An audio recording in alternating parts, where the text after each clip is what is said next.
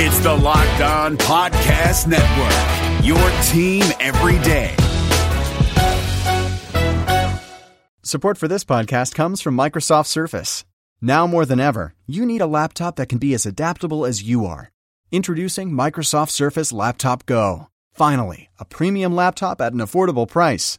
Starting at just $549, its light, thin design, vibrant touchscreen, powerful processor, and built-in HD camera and mic turns any room in your home into a classroom, office, or study hall. Available in 3 amazing colors the whole family will love. Visit surface.com/laptopgo for more details. You are Locked On Warriors, your daily Golden State Warriors podcast. I am Danny Leroux, your host, and so happy to bring you your team every day. And this is a good example of that because today your team was not on television, and so had a, let's call it a narrow pool of people that were at the game of my media friends, and fortunately Tim Bontemps of the Washington Post was gracious enough to give me a little bit of his time, and so we talked about what was a pretty interesting game in some ways. It was unusual in terms of the turnovers and all that, and we'll get into the substance of it. But we talked for about a half an hour on what we took away from the experience of a game that wasn't televised. So it feels like we have a little bit of a challenge here, or an obligation if you want to call it that, because we get to talk about a game that almost nobody got to see because it wasn't on TV. I didn't realize it wasn't on TV. That's interesting.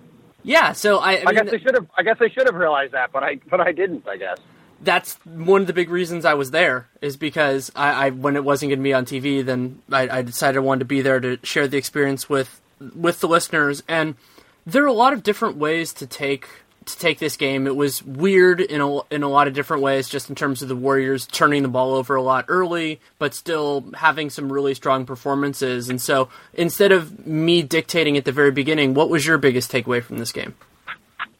I think in the macro, it reinforced what we saw Tuesday and what we saw Saturday, which is that, a lot of times the conventional wisdom winds up being wrong, right?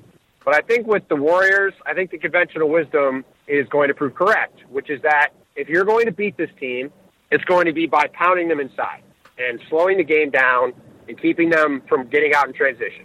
Because we saw tonight what we saw on Tuesday, which is that whenever the Warriors get a chance to get out on the break, they're going to be dominant because they have all of these guys that can get out and make threes and wreak havoc on the opposition. And, when did they struggle tonight? When DeMarcus Cousins, one of the best big men in the league, was pounding them inside.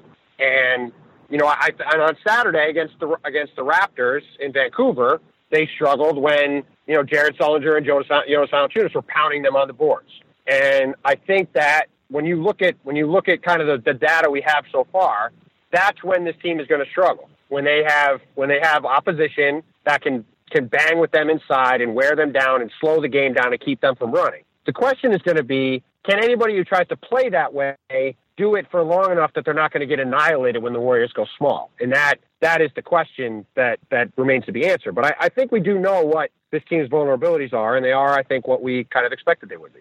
Yeah, that's certainly fair. And the other angle, which is analogous to that I used to start out my piece, which will eventually go up on The Athletic, is that something that carried over from this game to last Saturday is that the best way to beat the Warriors is with their help. This is a team that is really good when they're on, and while Sacramento ended up not capitalizing on everything the Warriors gave them, it's pretty amazing. The Warriors had, I believe, was 8 turnovers in the first quarter, and Sacramento had 0 fast break points. So that can be a little bit of it, and most of those, I believe, were live ball turnovers. I think they had 6 steals in that first quarter.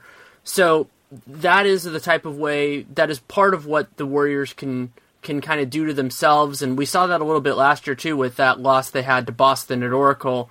I remember steals playing a meaningful part of that game as well. Yeah, I mean that's the other thing, right? This team is going to be capable of throwing the ball around. Durant's a guy who can rack up turnovers. Same with Draymond. Same with Steph.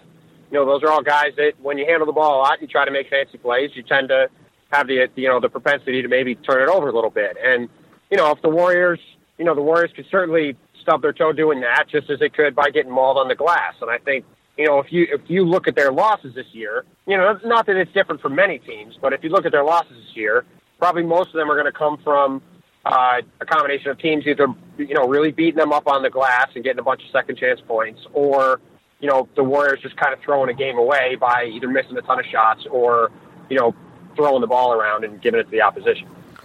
One interesting thing that struck me when I was reading Anthony Slater's piece after the game, and he did a nice job of articulating some of the issues at the center position, but I hadn't really thought about it too hard and realized that of the teams that you would probably put in the group of the biggest threats to the Warriors in terms of playoff series, none of them really have a dominant offensive big man, and you can talk about how there might be a correlation there that those teams aren't good, like, that the teams that have those guys for whatever reason aren't as talented overall, but that is a little bit of a bullet that they might be dodging at some point this year. But there are talented guys. I mean, Favors and a series of other guys can play well inside Pau Gasol, but they're like DeMarcus and maybe Karl Anthony Towns aren't really on those real contending teams. Yeah, I think that's a good point. I mean, I think, we've talked a lot about Minnesota and Karl Towns, but I think a year or two from now, they're going to be a huge problem for this Warriors team, because you look at a guy like Towns, just like you saw Cousins tonight, and the Warriors don't have anybody that can match up with a guy like that. And whether they go big or small, because Draymond can't guard a guy like that, and, Zaza Pachulia is, I think, a decent player. And I think people are kind of jumping to conclusions a bit on him, because I think, people have to remember, like, he probably has a bigger adjustment to make in terms of figuring out all the defensive calls and everything the Warriors want him to do than even a guy like Durant does. He has a lot to adjust to and a lot to figure out. So I'm not really surprised that it's taken him a minute to catch up, but even if Zaza's fully integrated into things, he's not going to be able to slow down a guy like Cousins or Towns. And I do think that, when the Cavs have Tristan Thompson, who's a mauler inside, but not really a really effective scorer, I do think that is one thing that's going to work in their favor. And it would be interesting to see how, say, a team like the Spurs matched up with them if they played some LaMarcus at the 5 and Kawhi at the 4 and let LaMarcus kind of go to town inside. Maybe that's a situation where, they could run into a little trouble. But I think San Antonio's guard play is probably, they probably don't have the guard play to go with that to really give the Warriors trouble either. So, yeah, I do think that, that is kind of the luxury of having Kevin Durant, right? Like, if you do have a weakness, you have so much power everywhere else that it kind of makes up for it. Yeah, I mean, you have enough strength that no team is going to be perfect. I mean, that's just the nature of the beast, is that right. No team is going to do that, so you want to make sure that your strengths are there. And talking about Durant ties in with something that, along your early theme of, that it confirmed both games, is that there was this idea that I think a lot of us shared that we don't know who's going to get the open looks that are generated by the Warriors offense, but somebody will. And this was the first game where it wasn't Clay, it was Durant that got more of them. And it was shocking, like it was every once in a while in the Clippers game when Curry got open, that there were a couple times where Durant was just wide open. And that's something that's different, and he was nailing those shots comfortably from, 26, 27 feet. Yeah, I mean, the thing about this team, like I was saying before, like when they get in any kind of even, semi-fast break situations, when it was just Steph and Clay, you could find those guys and you could get a body on them and slow them down a little bit, right? But when you look at this Warrior team now, and you have Steph, Clay, and Durant on the break, sometimes with them running on the break with Draymond bringing the ball up, it's just impossible to find that many guys in transition. And you saw, any time tonight when they got in one of those situations and ran out, one of those guys wound up being wide open. And, one time it was Steph, a couple times it was Clay, and a lot of times, to your point, it was Durant. And that's probably going to change from night to night. But, all those guys are such good shooters that if they get, even a partially open look, a lot of times you're going to think it's going to go in. And they were a lot of the time getting wide open looks tonight. And it wasn't even really anything Sacramento was doing wrong. It was just that, those guys are just they screw up a defense so much when they're all out there that it's kind of impossible to keep track of everybody. And that was a huge difference with the Warriors in that early part of the game between them in transition versus in the half court, was that Sacramento did a great job of playing the passing lanes and predicting where passes were going to go in the half court. But you really can't do that in transition because there are more options and there are fewer defenders. And so they did a nice job of kind of figuring out what the Warriors were going to do, but in those kind of circumstances, there's not much you can do. Yeah, I mean, when you have that many options, it's mostly just try to stay with them as long as possible and then hope they miss. I mean, that's kind of the beauty of this team, where they're just going to overwhelm just about every opponent with just the sheer number of options they have. I mean, it's really, you saw it kind of in its perfect form on Tuesday, where, all those guys get going. It's going to be like an avalanche going down the mountain. And it's just, there's not going to be a way for a team to slow them down if they all get going at the same time. And while the final outcome isn't that important in a preseason game, the biggest difference in this was that the Warriors' end-of-the-bench guys, really, I would say the guys that are at the end of their act, like the guys that are actually going to make the team, were better than those guys for Sacramento. Both McCaw and Ian Clark looked pretty good tonight, and then they got kind of enough overall to really make it work. Yeah, I'm glad you brought Ian Clark up. I mean, there's been a lot of Pat McCaw talk led by our pal Ethan Strauss, lately. And McCaw is an interesting prospect, and he's got a chance to carve out a job for himself in the league. But I think you saw today why Ian Clark is going to start the season as the ninth guy in the rotation, which really, you knew 8 guys already. You had the 5 starters, and then Livingston, Iguodala, and David West. And, Ian Clark has from the start been the ninth guy. And if you look at this Warriors team, all you need that guy to do is be able to knock down open threes. If he can play a little defense, great. If he can handle the ball a little bit, great. But mainly you just want a guy that when the ball gets swung to him and he's wide open, because he's going to be, that he can knock down shots. And Clark went, I think, 4 for 7 on threes tonight. He made a few threes the other night, too. And I think, he's shown he's capable of knocking down those open shots. And as long as he does that, I think he's going to have that spot locked down for the foreseeable future.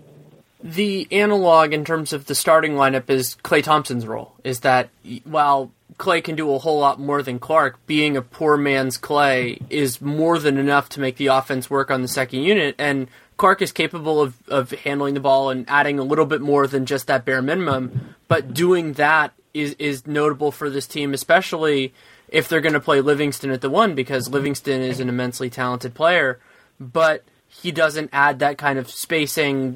Defenses handle him really differently, and so getting that from the 2 is very important. And while McCaw could be talented defensively, I think that he will get there, and his shot, it's getting there. He's not as good a shooter as Clark, but that's not a surprise. And so even if he was, like, if you want to think about it in terms of like overall impact, and I'm not saying this is true, even if Clark were a little bit worse than McCaw, and I don't think he is, you might still want to play him just because he fits what they're looking for better in that role. Right. And the other thing is, too, unless a rookie is a pretty high draft pick, a lot of the time, most coaches are going to go with the veteran first anyway. And it's going to take the veterans either going to have to really cough it up, or the rookie's going to have to be so good that they go, well, we got to play the rookie now. I think the safe way to look at this situation is that, Ian Clark is going to probably be that guy this year. He's probably going to shoot 40% from 3 or close, and then he'll go get a fat contract this summer from somebody. And then their ideal scenario is that next year, as a second-year player, Pat McCaw is ready to be a full-time rotation guy and can step into that spot and kind of do that job. I think if everything works perfectly for the Warriors, that's exactly how it'll play out. And something they tried today, which felt like it'll be part of the end game for this season, is in some of the less important times, they played McCaw and Clark together with another point guard. For a little bit it was Livingston, for a little bit it was Curry, and you don't really want to do that in a time that's important, like where the game is on the line, because you're just really small at those positions unless it's a really thin 3 that somebody can guard. But if you're just gobbling up minutes, that's a nice way to do it, and that's a big part of the reason why, at this moment, McCaw makes a lot of sense to be on the active roster as opposed to being maybe in the D-League and playing more minutes, is that he can be a part of this overall team, even if he's not the 9th guy in the rotation. Yeah, and I think he's the 10th guy. I think he's going to get some minutes, regardless. He's shown a propensity to get his hands on the ball on defense, and he can knock down a shot, like you said. He's not a bad shooter. I think, when you look at how the Warriors play, I think he's going to be the 10th guy. And, if Steve Kerr does play 10 guys, I could see McCaw, sticking in the rotation right from the start. But, normally coaches are going to play 9 guys. And I think you've seen, I know people couldn't watch this game tonight, but there wasn't really a different rotation than the first 2. You've basically seen Kerr play 9 guys. And then he kind of throws McCaw in there for a couple minutes. And, I think that's probably how it'll continue. And, McCaw's definitely already shown he can do some stuff. And, whenever they rest guys, he's going to get minutes. Like, I think he's definitely going to have a chance to get significant minutes right away. And if he gets playing like he did, like he has these first couple of preseason games, he'll keep himself in the mix right from the start.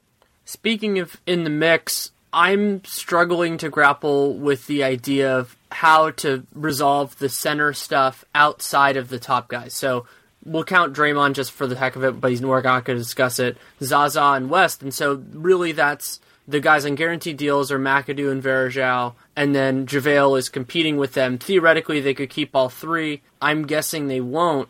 But the challenge for McGee, to frame it this way, is that he has to be, I guess you could use the phrase you used for McCaw, is that he has to be undeniable because the other 2 guys have some entrenched advantages on him. Yeah, I actually think the battle for the 15th spot on the roster isn't really between any of those 3 guys. It's between JaVale McGee and Elliot Williams. I agree. Elliot Williams, who is currently out after undergoing knee surgery in the offseason. And I think Elliot Williams is going to make the team. I think the play that kind of summed up where JaVale is at right now is there was a fast break. I want to say it was in the third quarter, but Draymond Green came down and threw the ball up towards the rim for JaVale. And JaVale kind of struggled to get up and get it over the rim. He caught it and he kind of fumbled it and laid it in eventually. But he's had some injuries and he clearly just doesn't have the same level of insane athleticism that he used to. And, I just think when you look at this Warriors team, you've got, Draymond, Zaza Pachulia, David West, McAdoo, Varejao, and Kevon Looney, all guys that could theoretically play the 5. Do you really need a 7th guy that can do that? I just don't see it. Whereas Elliot Williams got a big guarantee from the Warriors as a partial guarantee guy coming into camp. JaVale got no money. And Elliot Williams is another wing, and they frankly need depth on the wings. I mean, if they have, McCaw, we just talked about McCaw and Clark a lot, and those guys are playing well, but they don't really have anybody behind them. And, they don't really have a third point guard. So, having a guy like Elliot Williams on the team balances out the roster a little better than if you have JaVale there. So, maybe his knee situation doesn't improve fast enough and they decide not to do it. But to me, and the other thing too, is Steve Kerr's a guy that really values locker room chemistry and having harmony in the locker room. And I mean, JaVale's just such he's got enough of a history as a bit of an interesting character that it's just hard for me to see that, that's the direction these guys will wind up going in the end. I agree with it on the merits, and what is a challenge for them is that if there were, kind of the idea of having a firm guy in that 15 spot could be problematic for them just because you don't know where the need is going to arise. When rosters can only be 15 deep and active can only be 13, you're going to need something at some point. Somebody's going to have an injury or something like that. And part of the problem of having somebody locked in that spot, whether it's Williams or McGee, is that you don't know that you're going to get exactly what you need from it because, if let's say a point guard gets hurt, then you're going to need somebody like that. If a 3 or 4 gets hurt, then you're going to need somebody there because the Warriors are, as much as we focus on the guard spots, they're really they're 2 guys that really play the 3 for them. And so the challenge for any of them, if you were thinking about it in the kind of the way that I do sometimes of maybe it'd be better to keep it open, but as a realistic matter, teams don't do it that way. They do the best with what they can. Right, and I think, what you could see, I think, is if there's a situation like that where maybe you get to February and there are some buyout guys, then, whether they keep JaVale or Elliot Williams or, they let McAdoo go. There are some guys towards the back end of the roster that, if they decide there's a guy out there they really want to go get, they could just let one of those guys go. I mean, the Warriors, their salary is lower, and they're not. I could be wrong about this, but I'm pretty sure they're not really near luxury tax. So it's not like if they let one of those guys go, it's going to cost them a ton of money. It's just, they just have to let one of them go and then, go pay the remainder on whatever the guy's salary be for the season. So, you're right that, there isn't a lot of depth at the, on the wing, especially when you consider some of the injury history that a guy like Andre Iguodala has had. But, that's also something that they'll be able to address if they have to as the season progresses. And if you're talking about backup threes, you can fudge it for a couple games if you have to with somebody who's smaller. Like, that's not the biggest thing in the world. And if Kevon Looney, they can play Sean Livingston at small forward. Yeah, they could do a couple different things. It's not the biggest deal. Like, that's part of the challenge with those perimeter spots is sometimes teams get too rigid about it. They go, you need to have somebody. And to his credit, Rick Carlisle, somebody who's done that really differently, is like, well, if you need more ball handling in your backups, why not play 2 point guards? Nobody has the personnel to exploit that. It's not like anybody's sitting there going, oh, we have this beast. We have this beast of a backup 2 that's just going to brutalize these guys. I mean, that's just the way the NBA works, is there aren't that many awesome players. And the spots where teams are excessively deep aren't really those spots necessarily. That's just, I mean, the Warriors are an extreme rarity to have 2 starting caliber small forwards. And the Warriors don't have to play the Warriors. Right, exactly. Yes, exactly. Luckily for them. But yeah, between Iguodala and Durant and Sean Livingston and Klay Thompson, I mean, they've got a lot of guys who are long, who can guard threes in a pinch. So they can fudge it however they have to make it work. Yeah, I think that's a good way of putting it. Anything else that struck you about this game? We talked about it a little bit, but I know this is the Locked On Warriors podcast, but I came out of that game optimistic about the Kings. I think that, that's a team that, has, I think they've done a nice job of getting some guys that are going to compete and grind for them, guys like Aaron Aflalo and Matt Barnes, just some vets, give them a little more toughness. And, I think, George Karl's a Hall of Fame coach, in my opinion, but, that was obviously a toxic situation last year. And I think, having Dave Yeager, who's a good coach in there, hopefully can give them a little bit of stability. And I think that team's got a chance to be pretty good. I agree with you. And one of the huge differences between them this year and last year is that they still have a lot of young guys that probably aren't going to contribute much, but this year they don't need them to. This isn't a spot where they have just Ben McLemore at the 2. They have McLemore and Aflalo. Their forward spots are deep. Omri Caspi didn't even play in this game, and sure they could have used him, but Tolliver, they played 2 centers a lot. Rudy Gay, Matt Barnes, they did a solid enough job there. And so when you can play capable NBA guys for 48 minutes or close to it, that really helps. I'm still a little dubious about their shot creation outside of Boogie and Lawson. I thought actually looked pretty good tonight. Like, it's going to be, it might be hard. Ty Lawson looked like he'd lost a lot of weight and looked like a guy who, was who'd realized that his time might be running out and needed to try to make sure he stayed in the league. I don't know about you. I thought he looked like a different person than he did, physically last year. And, that was something that he had to do if he wanted to try to stick in the league. That really stood out to me. Now that we know about Darren Collison getting 8 games, getting suspended for 8 games to start the year, that's going to be a huge opportunity for Ty Lawson, because if he can come out for those games and prove that he can still play, I mean, heck, he might even get a chance to just start for the Kings, and that could really allow him to get another contract next summer and kind of get paid again, and that would be, given where his kind of career has gone the last 12 months, that'd be pretty huge for him. And to bring it back to the Warriors, one of the storylines of this game, and I think it was true of some of the other teams they faced, Toronto is another example of this, that there are a lot of NBA caliber guys in the league now. I mean, we saw teams a couple of years ago, thinking about that Knicks squad that was there, the Lakers a couple of times the last few years, that just were rolling out lineups and at different moments that had 2 or 3 guys who probably shouldn't be in the league, or at least shouldn't be playing rotation minutes. And overall, there are fewer blatant gaps in the league. I think some of that is longevity and training and all that, and that is something that hurts the Warriors to a degree, because they're top heavy enough, and they could exploit those things just like any team that's better than those squads can. And that will make it, that'll give them a little bit less throughway, because unlike today where the Kings just played guys that probably aren't going to make their team or aren't going to play in those last minutes. They're, for the most part, they're going to face teams more like what Sacramento had in their top 10 guys tonight.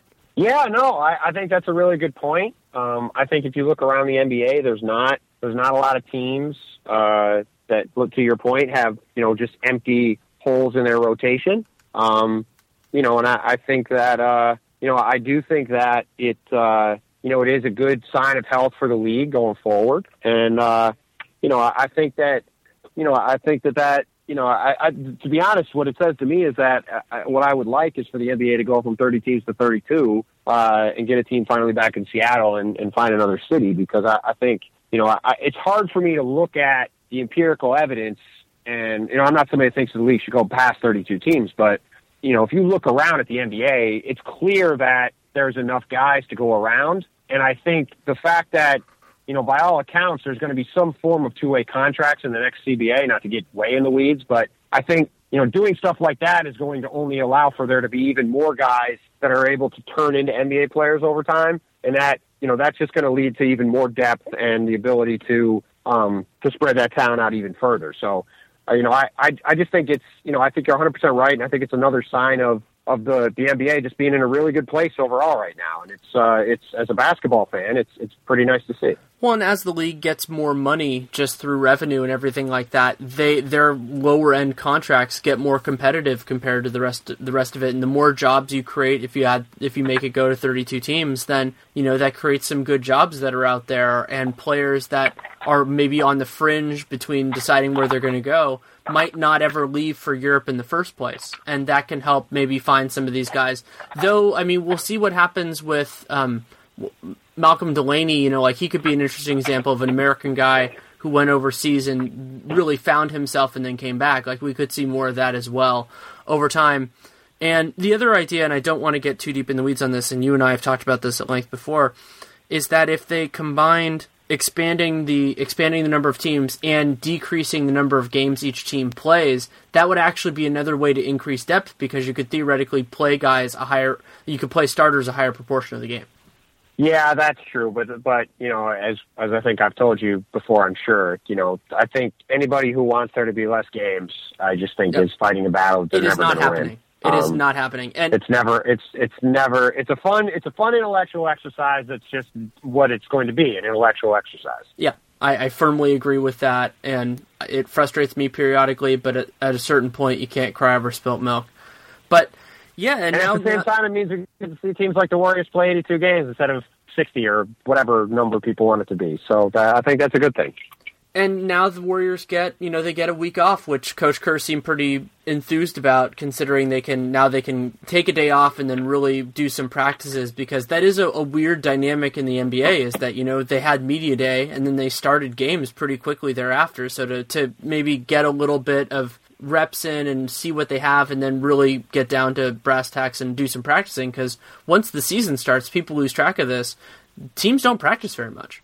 No, and especially not a veteran team like this. And coaches hate the preseason. It's just for the most part, a waste of time. And they would much rather have, maybe 4 games, maybe not even that many games, and just practice every day for a month.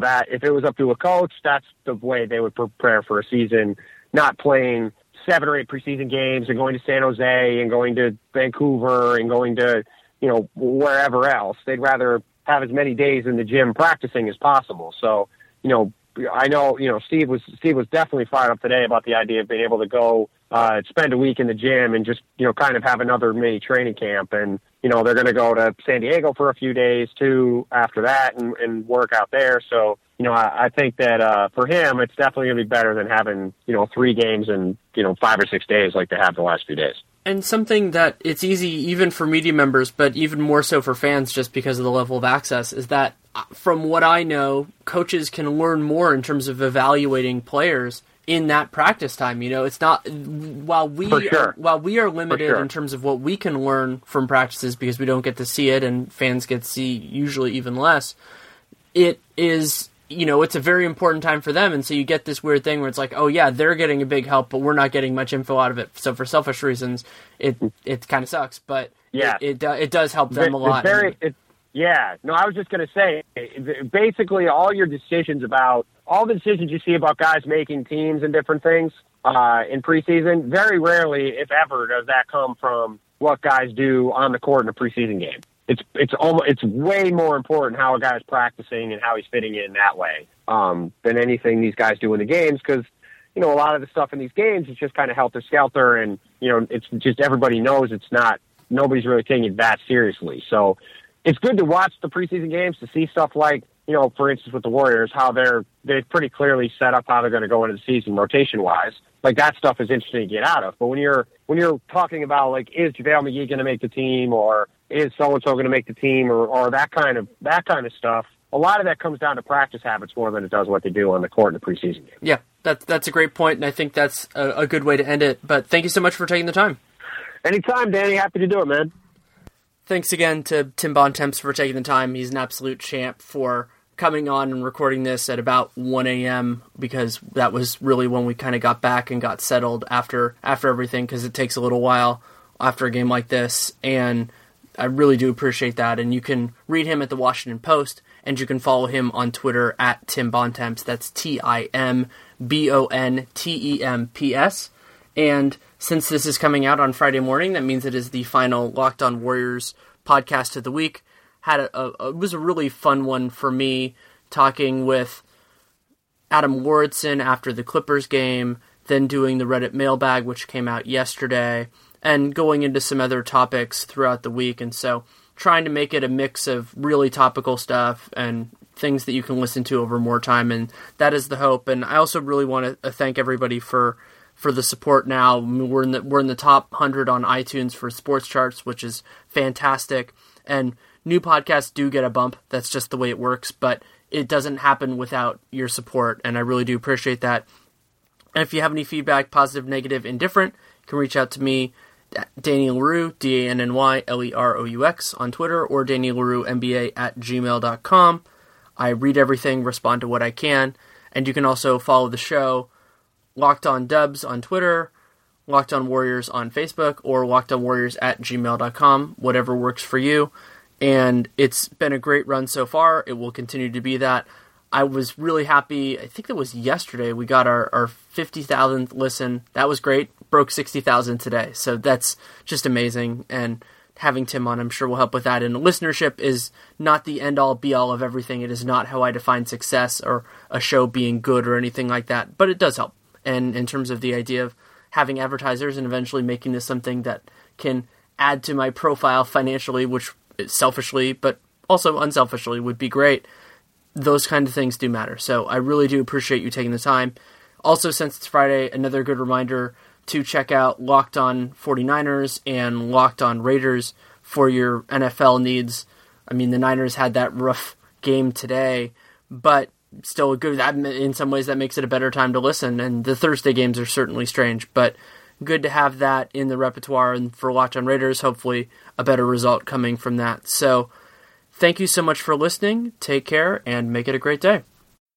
Hey, Bay Area sports fans. This is Ben Kaspick, host of the Locked On Giants podcast, which should be the next Locked On podcast you fire up in your feed. The MLB offseason is closing in, and I'll have you covered every day, breaking down the rumors, speculation, and transactions that'll shape next year's Giants team. Subscribe to Locked On Giants right now on your favorite podcast provider. This is Josh Lloyd, the host of the Locked On Fantasy Basketball Podcast, the number one fantasy basketball podcast in the world. If you're looking for information regarding fantasy basketball, recaps of the NBA, this is the show for you. We are heading into the offseason and starting to get ready for the 2020-2021 fantasy season. We'll have all the information on what happens through the rest of the playoffs, free agency, the NBA draft, and then heading into a big 2021 season. So make sure you're checking out the Locked On Fantasy Basketball Podcast.